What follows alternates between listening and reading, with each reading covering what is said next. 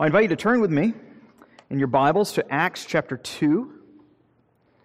As we look, we're actually going to give attention to a couple passages this morning, but we'll, as our base of operation, begin by looking at verses 42 to 47. If you've not noticed, I did put out a new handout tonight just as I came in the door, so if you've not gotten it, it's on the back table. I forgot to have one last week. It's my fault. Please don't fire me. One of the things that we're giving attention to beginning last week, continuing this week, and concluding next week is the particular question, what is the church's purpose? What is it that we're to do? As we've considered for the past 6 months who we are as a people, we now have to give attention to what it is that we do. And there are three particular vantage points that we need to consider. Last week we considered the first, that the church is outward facing. In other words, that we're not simply called to be a holy huddle. Next week, we're going to consider the fact that the church is upward-facing regarding the worship of the church. But we also have to recognize that there is an inward focus that the church is called to give attention to. So outward, upward, inward. It should be easy to remember. Outward in terms of the Great Commission, evangelism and discipleship. Upward in terms of worship, and inward regarding the fellowship or communion of the saints. And that's what we're going to give our attention to this evening. We're going to have a kind of bird's eye view of what the New Testament tells us about the nature of Christian fellowship. We see this here in Acts chapter 2, beginning in verse 42, which describes the life of the people of God from Pentecost forward. Acts chapter 2, verse 42, "And they devoted themselves to the apostles' teaching and the fellowship, to the breaking of bread," and speaking of the Lord's Supper, "and the prayers. And awe came upon every soul, and many wonders and signs were being done through the apostles. And all who believed were together, and they had all things in common. They were selling their possessions and belongings and distributing the proceeds to all, as any had need." Does that sound familiar? It's the very thing we looked at this morning. "And day by day, attending the temple together and breaking bread in their homes, they received their food with glad and generous hearts, praising God and having favor with all people. And the Lord added to their number day by day those who were being saved." This is God's word. Let us pray and ask that He bless His word. Our gracious God and Father, we do thank You as we consider the life of Your church in the book of Acts, and we reflect upon this passage. We ask that it would give shape to the life of this congregation as well, that we would not be defined by modern understandings of fellowship or foreign imports, but rather that Your Scripture would set the bounds of the nature of the communion we have with Christ and each other. We ask these things in Christ's name. Amen. One of the questions that we face is a very basic question. How is it that Christians grow? And of course, the very basic answer, one that we've given attention to a few weeks ago, is this. The church grows through the ministry of the Word, the sacraments, and prayer. Ordinary means of grace. It's not rocket science. In fact, for many, it kind of comes across as something very dull. Something that you do week in and week out. Yet this is the means that the Lord has ordained to cause us to grow, not just in numbers, but also in maturity. And of course, we see all these things coalesce like tributaries kind of converging into a mighty rushing river. They coalesce in the context of the church. It is in the church that we hear the word preached and proclaimed. It is in the church that the sacraments are administered faithfully. It is in the church that we gather together for prayer of adoration and the confession of sin and intercession for the needs of Christ's church and thanksgiving for all that He's done for us and for the petitions that we lift before Him. And what we see here in Acts chapter 2, this particular passage, is all of these particular elements pop up. They devote themselves to the ministry of the Word, to fellowship, and to the breaking of bread. They're two distinct things. One has to do with the Lord's Supper. The other actually has to do with the common life of the people of God. In other words, the church is something more than a movie theater. It's not something that you just show up, you kick back your little shot glass thimble of grape juice, and then you dart out the door as soon as church is over with, having no actual relationships with the people in the building. How many larger churches, and I'm not preaching against large churches, but how many, you have churches with thousands of members actually have that. There's no real space for fellowship, and yet people think that church is going along just fine because they've showed up. But what we see here is there's an actual participation. There's an element that is involved that is more than just what you do when you go to a movie theater. When you go and you just kind of gaze at the speaker or the TV. There's an actual engagement that goes on here. I think we have such a truncated view of fellowship. I think if you were to ask, what is church fellowship? You might go, well, that's the thing that we do right after church on a Sunday morning where we have the delicious snacks and the coffee and the drinks. And I think the answer is yes, that is a part of it. And it's an important part of it. But it is not the only part of it. And this evening we're going to give our attention to why it is that I claim this to be the case. That our concept of fellowship, of Christian friendship, is something that runs much deeper than we often give credit for in the Scriptures. And something that we find here is fellowship is not something that is simply a tack on to the Christian experience, but it is something that is vital to the Christian life and spiritual growth. This evening, I would like us to consider the biblical view of fellowship and how it helps us grow as believers. I think the first thing we need to recognize is that this word fellowship that you see here comes from a particular Greek word. I'm not typically the guy who will tell you what the Greek word is. I think people who do that are often a little too snooty for my opinion. But I'm going to be that snooty guy tonight. For a particular reason. The reason is this, is that there are two main words in Greek that describe the fellowship that we have with one another, and yet that word for fellowship is translated roughly 24 different ways in the NIV. And so it's hard to find and see that continuity that's running throughout the entirety of the New Testament. Those two words, I'll give the noun forms of them, are koinonia and metoke. And I'm not going to quiz you on that, but if you're somebody who does word studies, I think that is your starting place.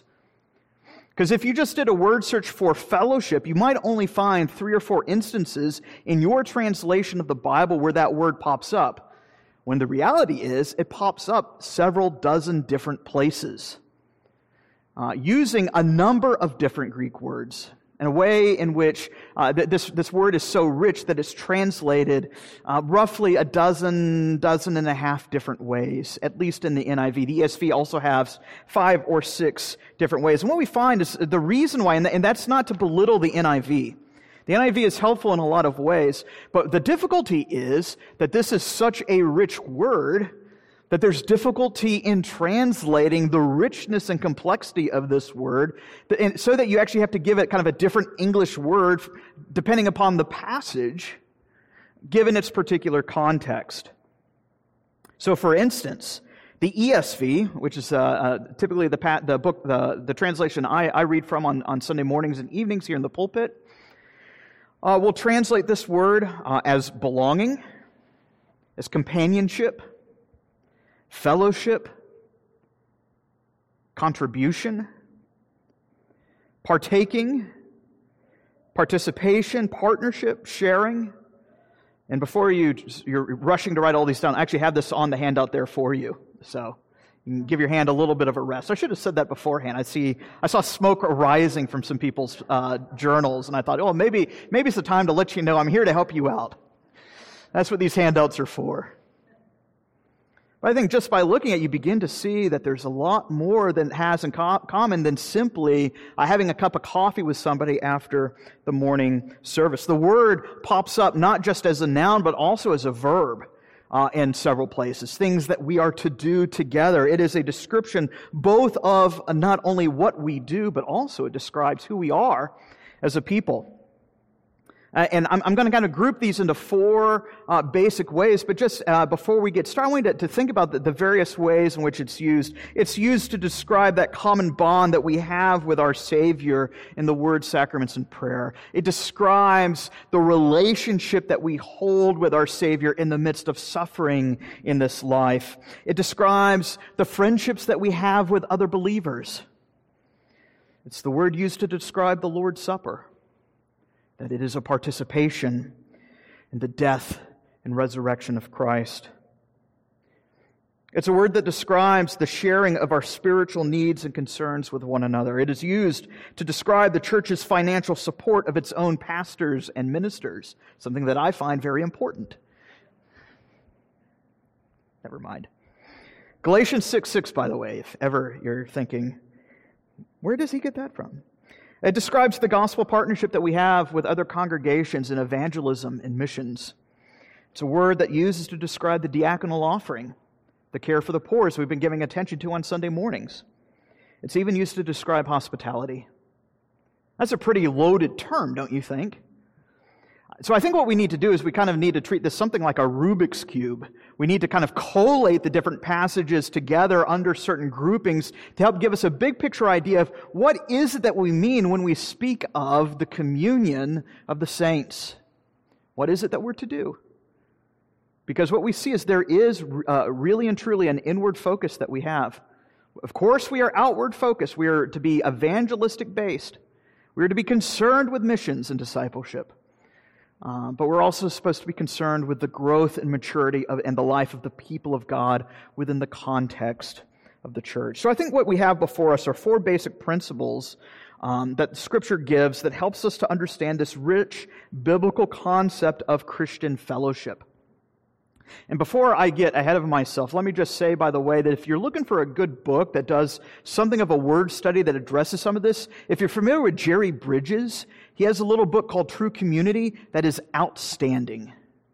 I really recommend it. It's a great small group resource if you're looking to study a book with somebody.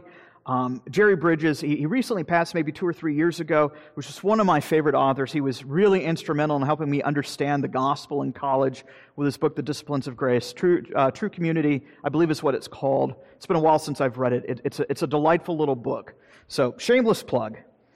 And then when you, after hearing that, you go, oh, this is so excellent. Where did you get this from? I'm plagiarizing it in many ways from this little book, at least chunks of it. The first principle that we have before us, again, considering the broader definition, that fellowship is, we might put it like this, to share in a common life. That's how Jerry Bridges describes it. That the fellowship that we have with one another is a share that we have, a participation we have in a common life together. You think of Dietrich Bonhoeffer's book, Life Together, another outstanding little book on what the church should be doing as a community. Well, the first principle we have to consider is that our union with Christ grounds our union and our communion with other believers. You see that here on the handout, principle number 1. Our union with Christ grounds our union and communion with other believers. Turn with me, if you will, to 1 John chapter 1. Or you could just hear me read it in just a second.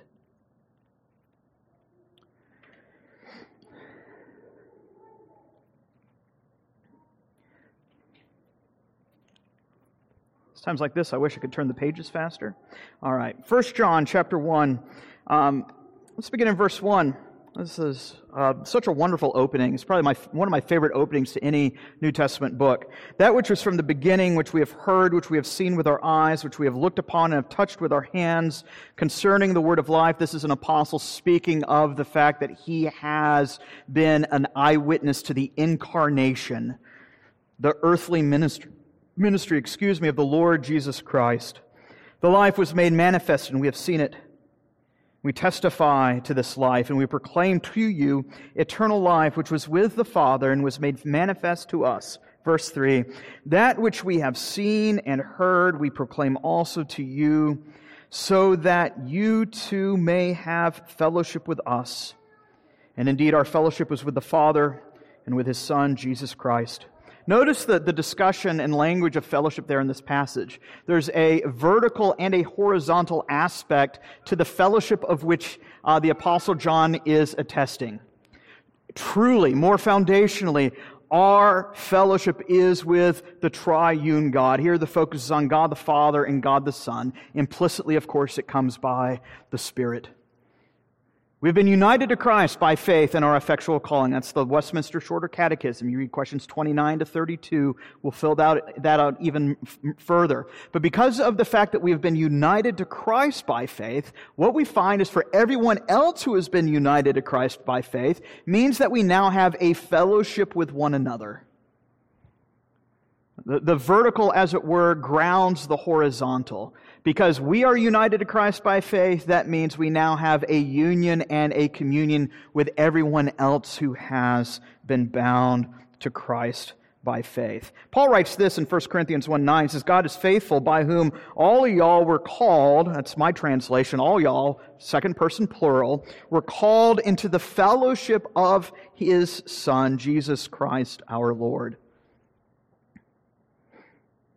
We don't have enough time to go into this. We could treat an entire evening series on this, but here what we're getting at is the doctrine of our union with Christ. John Murray puts it like this, that union with Christ is the central truth of the whole doctrine of salvation.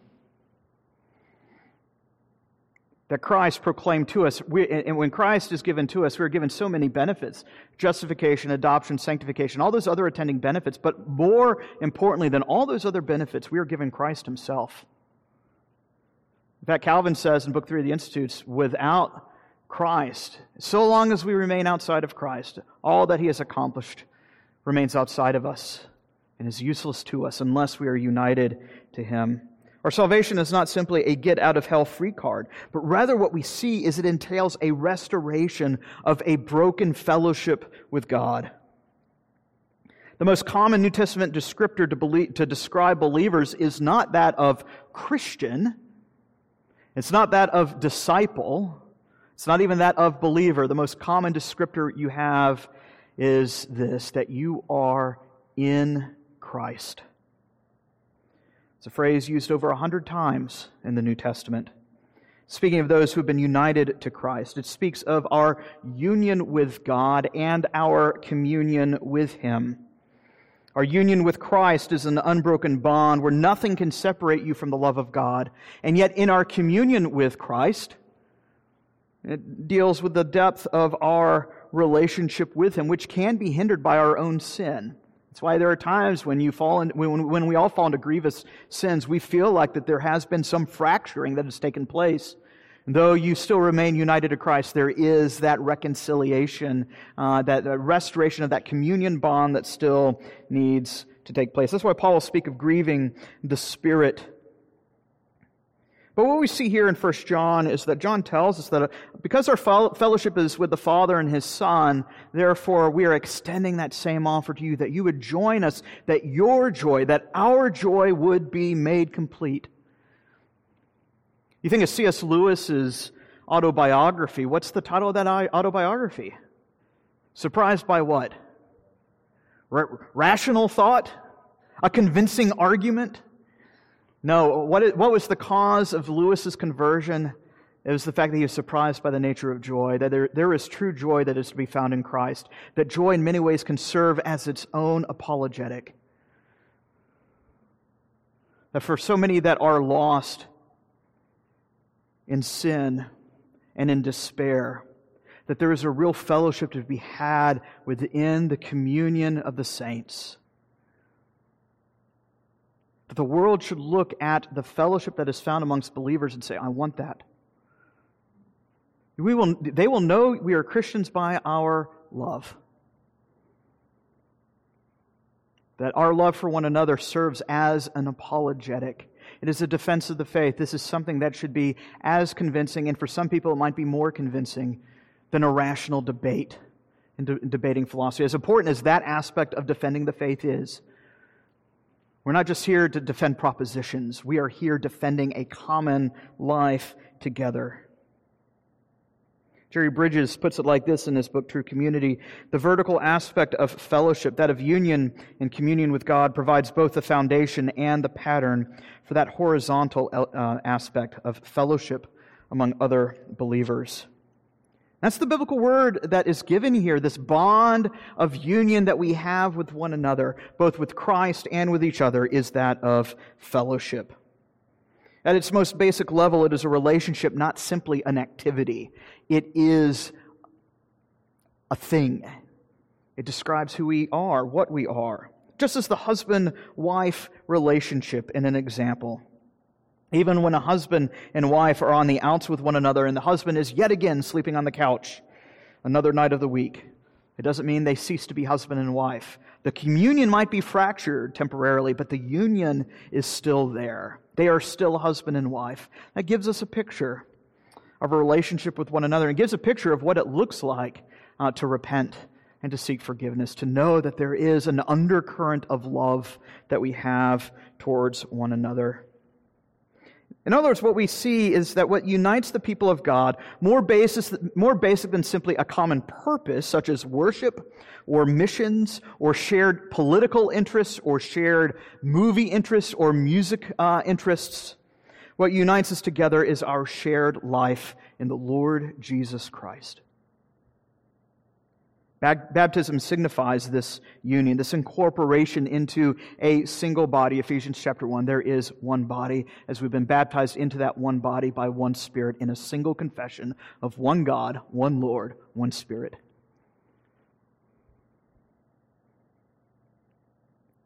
So much is emphasized in the New Testament on the unity that has been granted to the church. And Paul says what? Be eager to maintain that unity that you already have. He's not saying, okay, now you guys are kind of a loose hodgepodge collection of individuals. Rally together and try to stick it through together.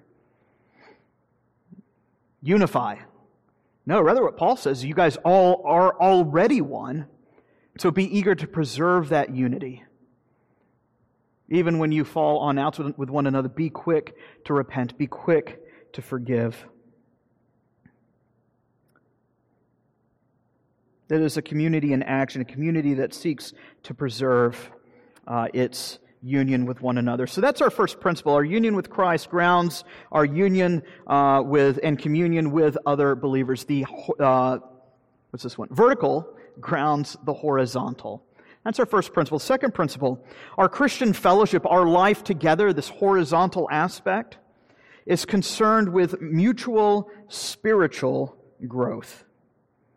If you'll turn with me to Hebrews chapter 3.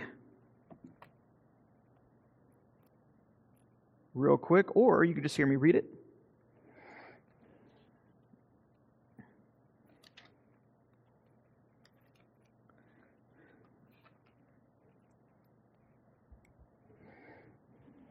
Hebrews chapter 3, beginning in verse 13, but exhort one another every day, so long as it is still called today, so that none of you may be hardened by the deceitfulness of sin.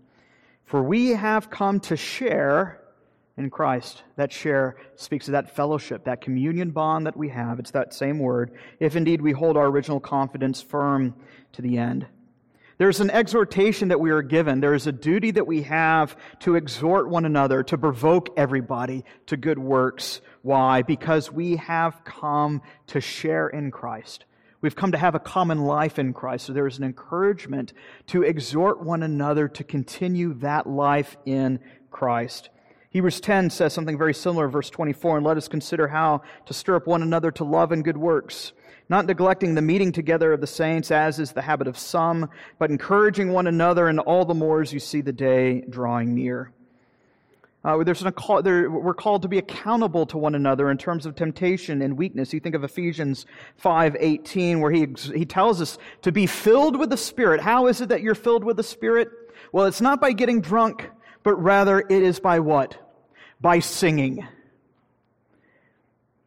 By addressing one another in psalms and hymns and spiritual songs, singing and making melody to the Lord with your heart.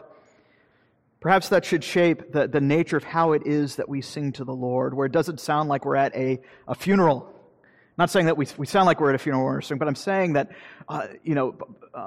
Paul's giving this contrast between being filled with the Spirit and being filled with alcohol. Which is it that the Christian's supposed to do? You're not supposed to get drunk, but rather you're supposed to sing. What happens at the day of Pentecost when the saints are singing together and speaking in tongues, all these other extraordinary things that we see take place? Everybody thinks that they're all drunk and it's 10 o'clock in the morning. These are people who are delighting in the worship of God. There's a nearly identical passage in Colossians 3 that I won't read here, but you have it listed here in your handout, where Paul here situates those same commands in terms of a mutual exhortation within that broader perspective. You have been called into a single body, so exhort one another unto good works. Let the peace of Christ rule in your hearts, and be thankful. Let that word dwell in you richly as you teach and admonish one another in all wisdom, singing psalms and hymns and spiritual psalms with thankfulness in your heart to God. Jerry Bridges puts it like this. He says, ideally, fellowship groups should seek to incorporate all these aspects: Bible study, the sharing of needs, accountability, and prayer for one another. It's our second principle. Again, the first principle is we've been united to Christ by faith. That grounds our fellowship with one another. That second principle we see here, that Christian fellowship is concerned with mutual spiritual growth. We are concerned that you look more and more like Jesus. But it's not just that. Third principle, and this is something that I shouldn't have to spend a lot of time on because I've now preached, I think, 4 sermons on it for the past month. But you see, principle number 3, Christian fellowship is concerned not just with spiritual needs, but also with the material needs of fellow believers. That we are called to care for one another in terms of both body and soul. You turn real quick to Romans chapter 12. I have it listed so you can read it later, but I'll just read sections of it right here. Romans chapter 12, verses 5 to 13. So we, though many, are one body in Christ, and individually members of one another, having gifts that differ according to the grace that is given to us, let us use them. If prophecy in proportion to our faith, if service in our serving, the one who teaches in his teaching, the one who exhorts in his exhortation, the one who contributes in generosity, the one who leads with zeal, the one who does acts of mercy with cheerfulness. See that those acts of mercy are put on par with all the other so-called spiritual gifts that we speak of. Let love be genuine, abhor what is evil, hold fast to what is good, love one another with a brotherly affection, outdo one another in showing honor. Do not be slothful in zeal, but be fervent in spirit. Serve the Lord, rejoice in hope, be patient in tribulation, constant in prayer, contribute to the needs of the saints, and seek to show hospitality. You see, Paul groups those, what we might call the material concerns. He just throws them right there in with all of the other spiritual gifts and concerns as well. These are things that we're called to do for one another. Hospitality is, in fact, a spiritual gift. It's a gift of the Spirit. How great is it to have somebody offer to cook you a meal? I'm not just saying that as a single guy, but how great is it for somebody to cook you a meal and have you over into their home so you get to hang out on a Friday night or whatever night of the week it is you tend to hang out. There's a real sweetness there, especially when it's done by believers. I think what's worth noting is that the most common usage of that word fellowship that we find in the New Testament, in all of its the 4 different ways in which the Greeks different Greek words, the most common usage of it regards that of sharing materially with those in need. It's the same word that's used to describe the Lord's Supper. It's the same word used to describe the diaconal offering. It's the same word used to describe the fellowship meal. Perhaps that should give us a hint of how it is that we think of these elements of the service. It is a sharing in a common life. We share in our common monetary goods for the benefit of the people. We share in the body and blood of Christ, knowing that we have been bound up and united in a single body. And we share in the fellowship, in the communion that we have with one another. Again, I typically would spend more time on this principle than I think any of the others, but I've spent the past 4 sermons preaching on this, so hopefully I don't have to convince you much more. We are to concern ourselves with both the spiritual and material needs of others. It is a begging for the grace of taking part, of participating in the relief of the saints. I should at least note that according to 1 John 3:16, this is not merely a suggestion. This is, in fact, an obligation. John puts it like this, that if anyone has the world's goods and he sees his brother in need, yet closes his heart against him, how does God's love abide in him? Little children, let us not love in word or talk, but in deed and in truth. In other words, John is asking a very legitimate question. That if you say you're a Christian and you refuse to help your brother in Christ, you need to be asking yourself, am I even a Christian? That is the question that John is putting to the people of God in 1 John chapter 3. We have a legitimate concern an obligation that we owe towards one another. Again, as we heard this morning, it is not a early form of Christian socialism, but rather it's simply, according to your abilities, seek to give cheerfully, that those in need might be supplied with their need, as an expression of God's own love for us. Hebrews 13:16 says something similar. Do not neglect to do good and to share, koinonia, what you have, for such sacrifices are pleasing to God. That's why we call it the offering, the giving of our funds, is described as a sacrifice. And so it might sting a little bit, right? That's the nature of sacrifice. It hurts, but it's a good thing. In Galatians 6:10, we are called to share primarily with other Christians. It's not simply giving a description of how you should act indiscriminately with your funds as you're walking downtown Albany or downtown Portland. That's good. There's nothing wrong with giving to the poor and unbelievers. In fact, the diaconate has some regard with respect to that. But Galatians 6:10 says to have that concern, especially towards the household of faith.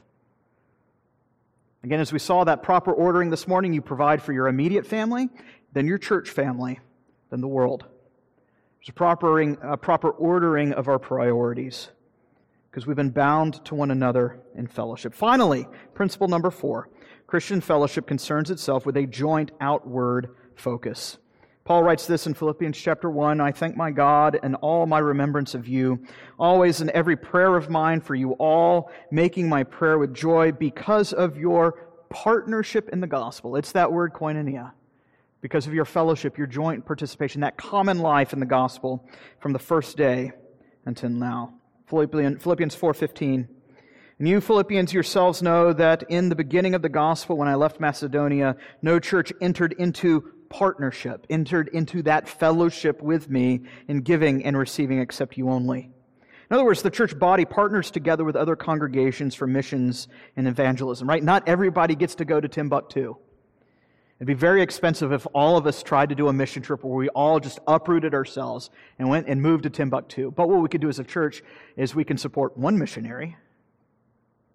We can pray for a number of missionaries, right? In a way that is not a Lone Ranger Christianity. Even our missions should exemplify our understanding of the common life that we have together in Christ.